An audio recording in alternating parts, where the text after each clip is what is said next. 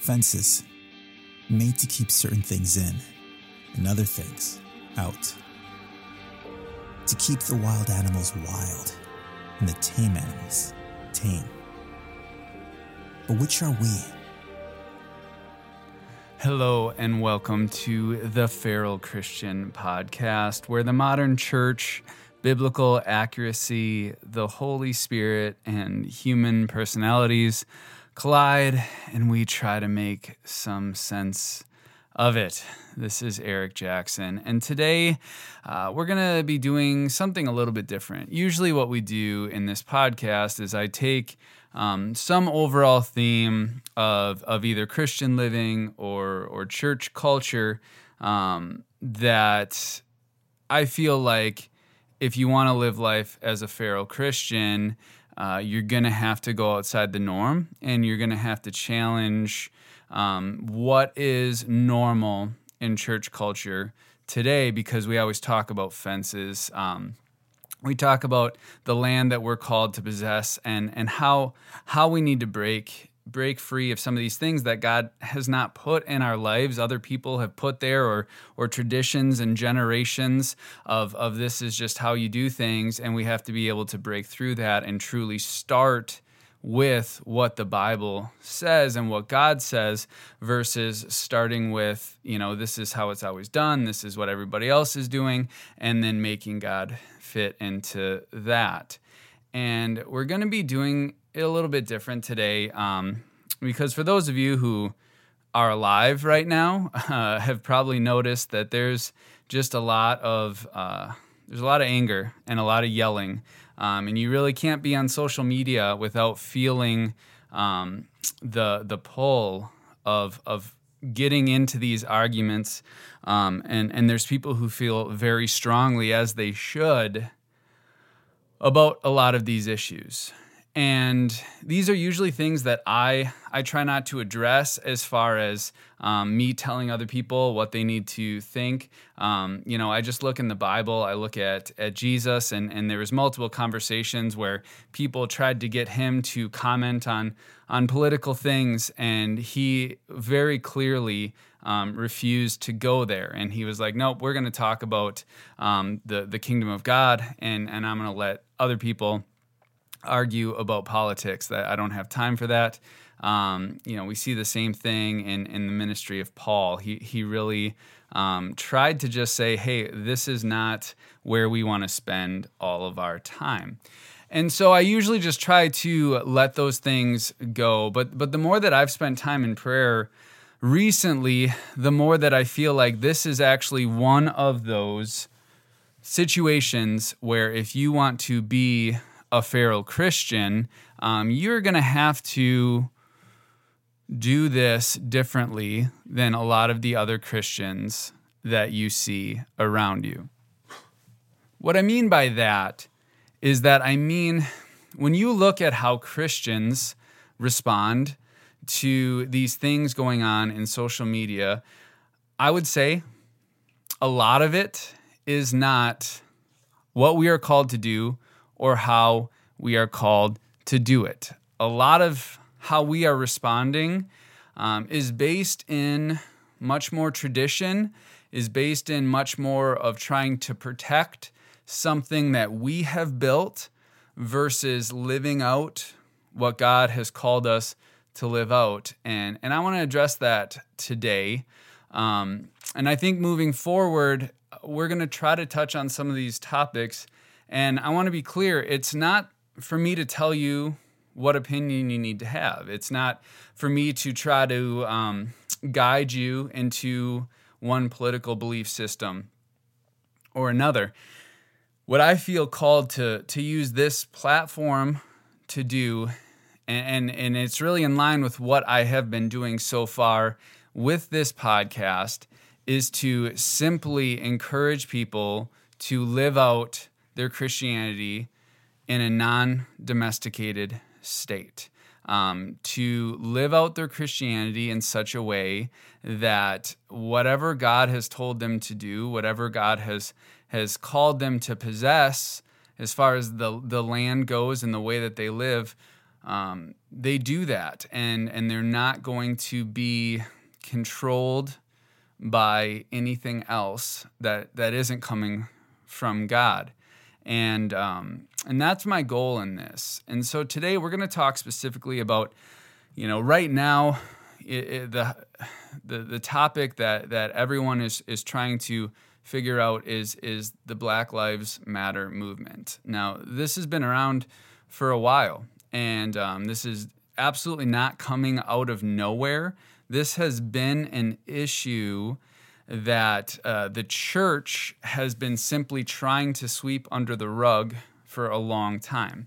And I think that's my first issue with how we are dealing with this as a body of believers, especially for those who are trying to be feral Christians.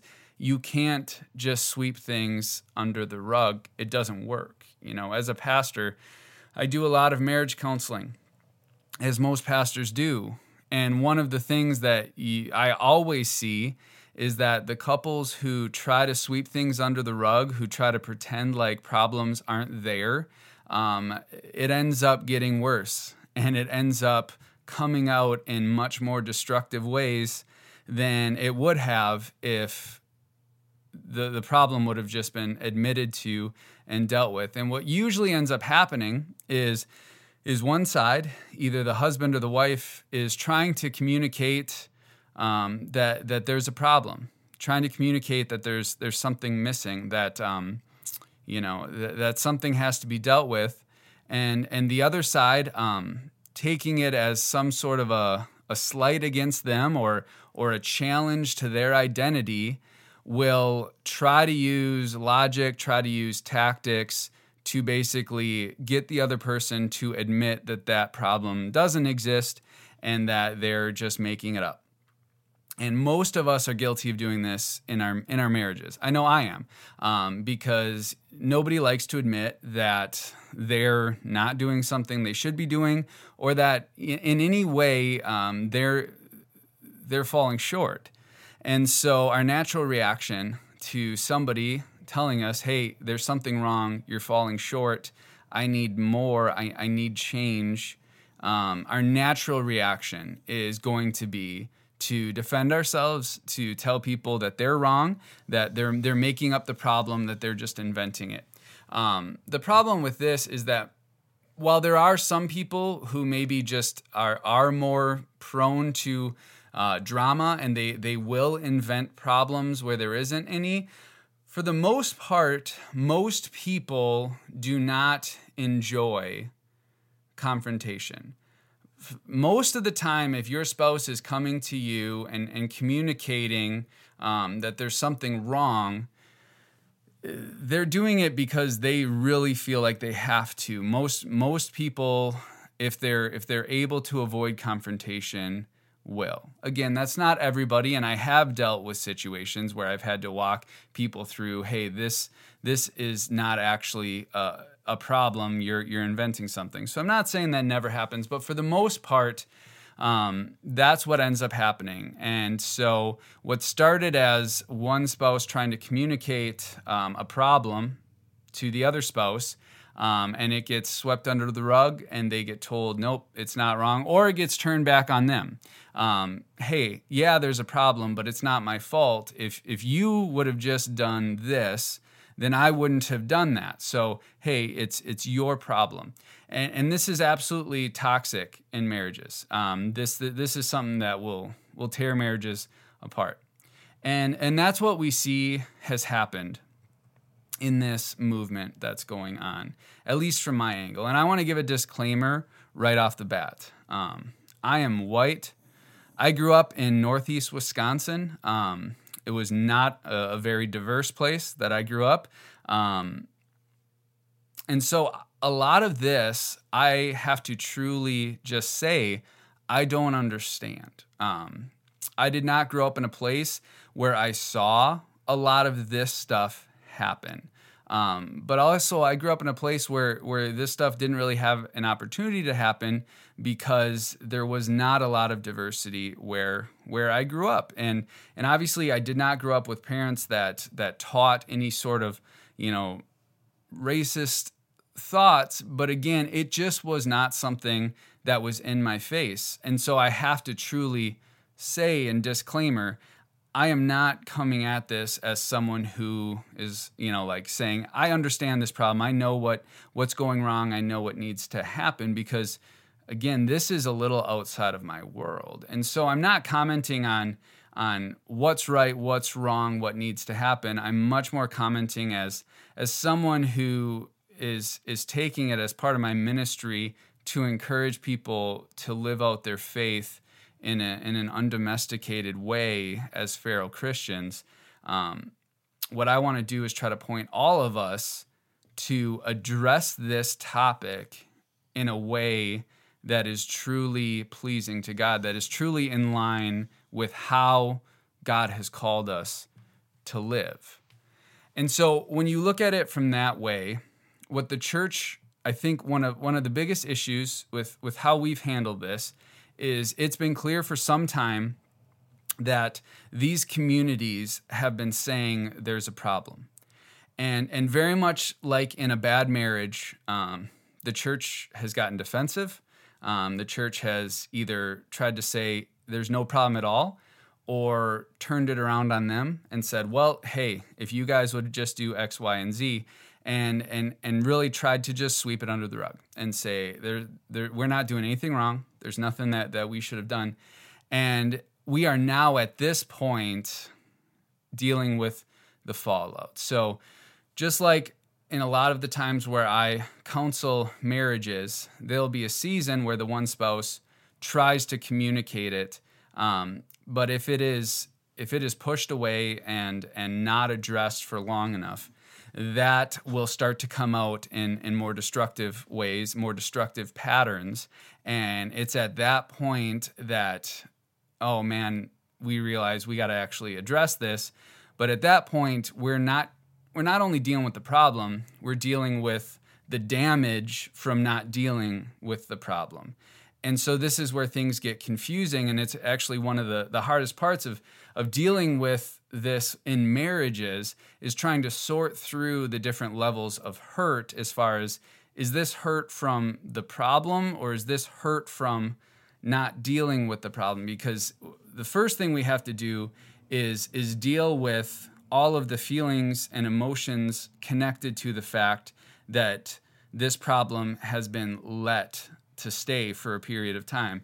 And at that point, once that is sorted out, now we can get back to actually dealing with the problem. And that's why it's always best to simply deal with these things when they're brought forward, even though you want to get defensive, even though it always hurts to hear that, you're not doing things absolutely the right way.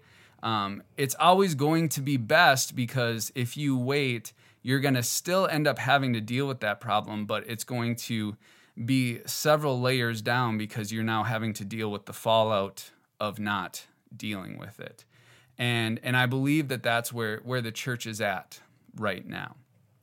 And so it's a difficult time because a lot of people in the church don't even realize the levels of anger and bitterness that they're dealing with, because this has been swept under the rug for some time. Another thing I want to address, because this is important to understand, is that any argument that has validity to it, or any movement, organization, group, whatever you want to call it, that has validity to it, is going to be, at least in some ways, hijacked by groups that want to utilize whatever popularity or momentum that group has created for their own means. And this has happened throughout history. This has happened to Christianity many, many times. And that's why we need to be sensitive to this, is you look back at the Crusades and the Inquisition, and I could probably sit here and list all of the ways that Christianity was hijacked and used for things that were not of God. Because anytime where you have a group that is actually based on something real and that starts to gain some momentum, there's going to be other groups that jump in and try to utilize that. And it's unfortunate and it's hard, but that's where we have to balance it. Because what ends up happening is you have something like this movement where there's going to be real truth in this that says, hey, we're being abused. We don't feel like there's justice happening. And other groups who maybe don't have as pure of motives are going to latch onto that and try to basically hijack that for their own means. And what we have to understand as a church is just the same way that the Crusades and the Inquisition didn't disregard the truth of Jesus Christ. Any group that tries to hijack this for really bad things, that doesn't disregard the core of what this movement is about, which is basically just justice, which, as Christians, we are called to demand and cry out for justice, even for our enemies, much less people who we're supposed to love. And one of the troubling things that I'm seeing is that, once again, in an attempt to be able to sweep this under the rug and not have to deal with the reality of this, is what we are doing many times as Christians is we're finding the groups that are wrong, that have hijacked the real movement, and we're basically pointing at that and saying, see, this absolves us from having to do anything to solve the problem. And once again, if you look at a marriage, it's not going to work. That's not going to help that marriage. That marriage is still going to be toxic and incredibly unhealthy if, even in the midst of the communication of the problem becoming violent and destructive, if the other side is still trying to find excuses as to why they shouldn't have to change anything and they shouldn't have to deal with anything, there's just going to be a lot of pain moving forward. Because ultimately, as the church, we have to decide whether we're going to address this or not, whether we are going to listen. I mean, if you look at James chapter 1, it's so clear. Everyone should be slow to speak, fast to listen, and slow to get angry. Just look at the average Christian. Now, again, every Christian is different, and that's why I do this podcast, is because I don't want to be able to look at Christianity and just say, hey, everybody's like this. I believe there's a remnant that really wants to live this out, that wants to live undomesticated and feral lives. And so you can't just say everybody, but if you say the average Christian, if you were to look at the way 10 Christians respond to these things on social media or whatever, would you say that the majority are following James chapter 1? Would you say the majority are quick to listen, slow to speak, and slow to get angry? I would be excited if 1 out of 10 showed that. If 10% of Christians live that out, I would be excited. Because at this point, I don't even know if 10% of Christians are actually responding this way. And really, that's all I think that the people who are really in this for the right reasons, the people who are truly saying, look, there's a real problem that is hurting us that we want to see addressed, I think that's really the core of what they're asking for, is would you guys just listen? Would you be slow to speak? Rather than trying to defend yourself, rather than trying to tell us why we're wrong before we've even said anything, would you guys be willing to just take a step back and listen to what we have to say and not get angry the second that we say, hey, you might need to change something and there might be something wrong. And I believe that that's absolutely what a feral Christian would do, because a feral Christian is not afraid of losing the fences. That's what I see in so many, this church culture has become this comfortable little half-acre fenced-in lot that they're comfortable with and they enjoy. And it's not really about what God's calling them to do. It's not really about the land that God's calling them to possess. It's just about their nice little comfortable half-acre fenced in. And when you have an issue like this where people are saying, hey, something's wrong, something needs to change, they're threatening your nice little half acre, and you don't want to change it. So you just have to get defensive and tell them why they're wrong and why you don't need to change anything.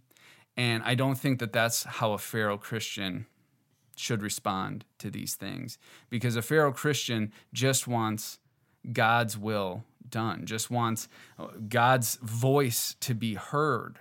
And so if someone's saying, hey, I think that there's legitimately something wrong with how we're doing something, they are going to listen and they're going to process it. And they're not just going to listen so that they can tell the person why they're wrong. Because you've been in those conversations. I've been in those conversations where someone is listening to you, but they're only listening to you so that they can tell you why you're wrong as soon as you're done talking. And that's not how we're called to do this as Christians. The last point I want to make in this, and I think this is really important, is to understand that it is more important as a Christian to be righteous than to be right. So many of us are so worried about being right,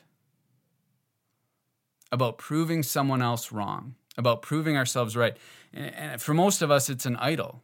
It is so important that we're actually willing to do unrighteous things, to live and act in a way that goes against what God has called us to do, simply so that we can prove that we are right. And we've exchanged righteous living for being right and proving someone else wrong.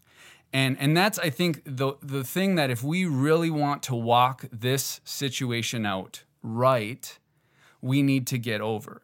Because as I talk to people, there's a lot of people who, they say, here's my reason why I don't agree with the Black Lives Matter movement. And here's my reason why I'm really hesitant to hear them out or whatever. And a lot of it comes down to, well, what if something comes out later that shows, that this was all made up, that this was all fake, or that, they were hiding things and all those things. And I understand that. I understand the mistrust of the media. And I do understand that everybody is spinning everything. And so just because you see a news story does not necessarily mean that that's what happened. Now, as a quick aside, that goes for both sides. And so you need to make sure that you're not just saying that when it comes to one side of the fence, that you're actually holding your own side accountable for that same thing, because both sides are doing it right now. But that's where I would say, I don't think, and I think the scripture would back me up, I don't think that you are going to be judged based on, did you have it figured out? Did you know that this was not true and it was actually that? Did you have that figured out before everybody else? We almost view like, it's like watching a detective show, and like God's going to be the happiest with the person who figures it out first.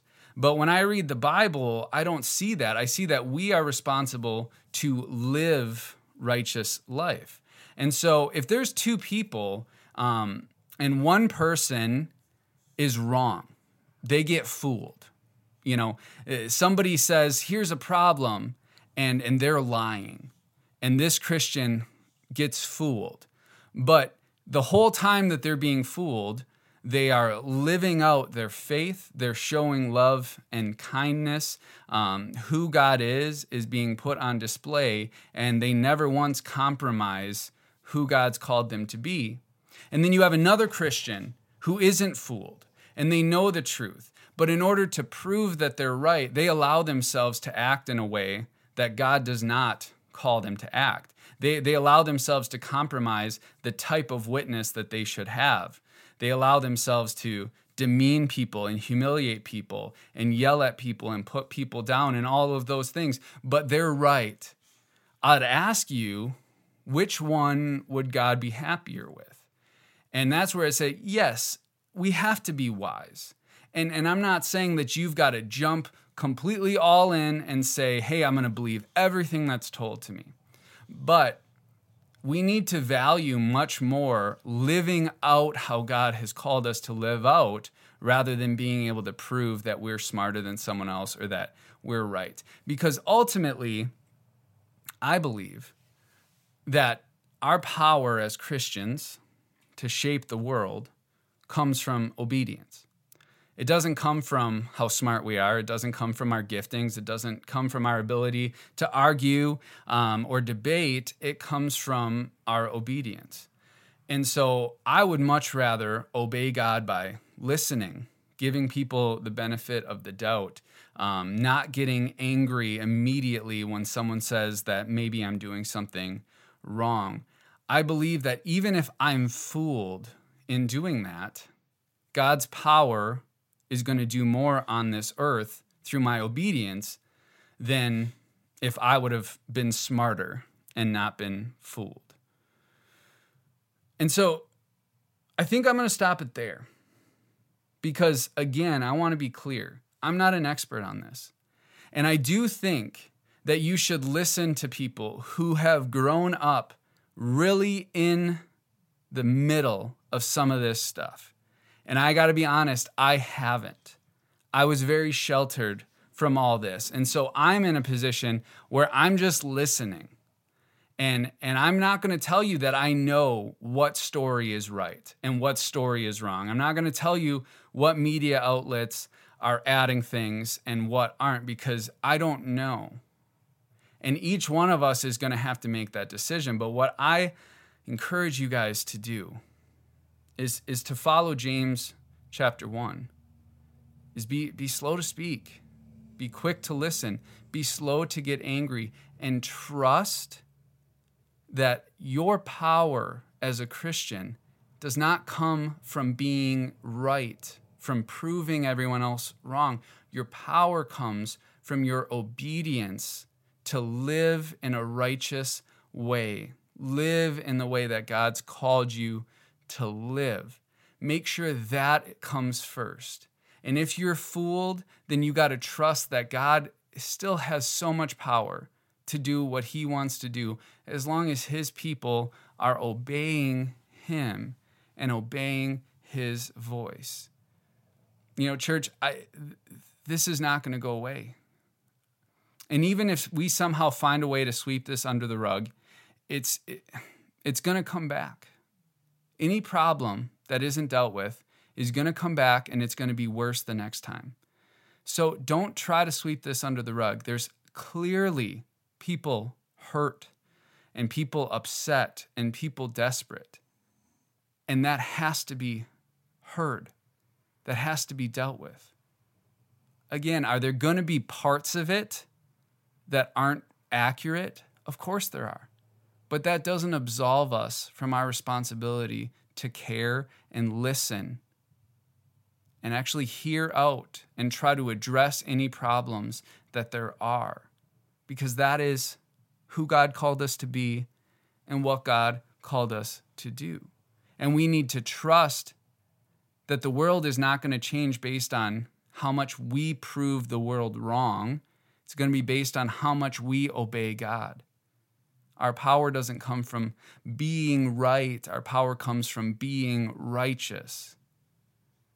And they're similar, but they're very different.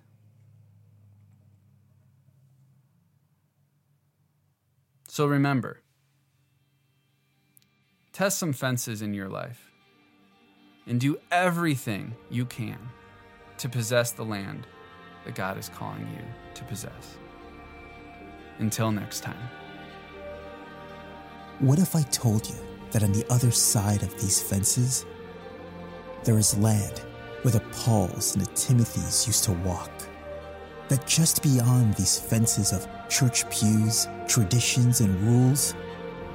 There are forests that we once owned, that right past the "that's just how it's done" and "just do what you're told" lay a place where we can regain what we've lost: our strength, our senses, our power, the ability to live the way we were always meant to live. What if they are all still there, waiting for us, just beyond the fence?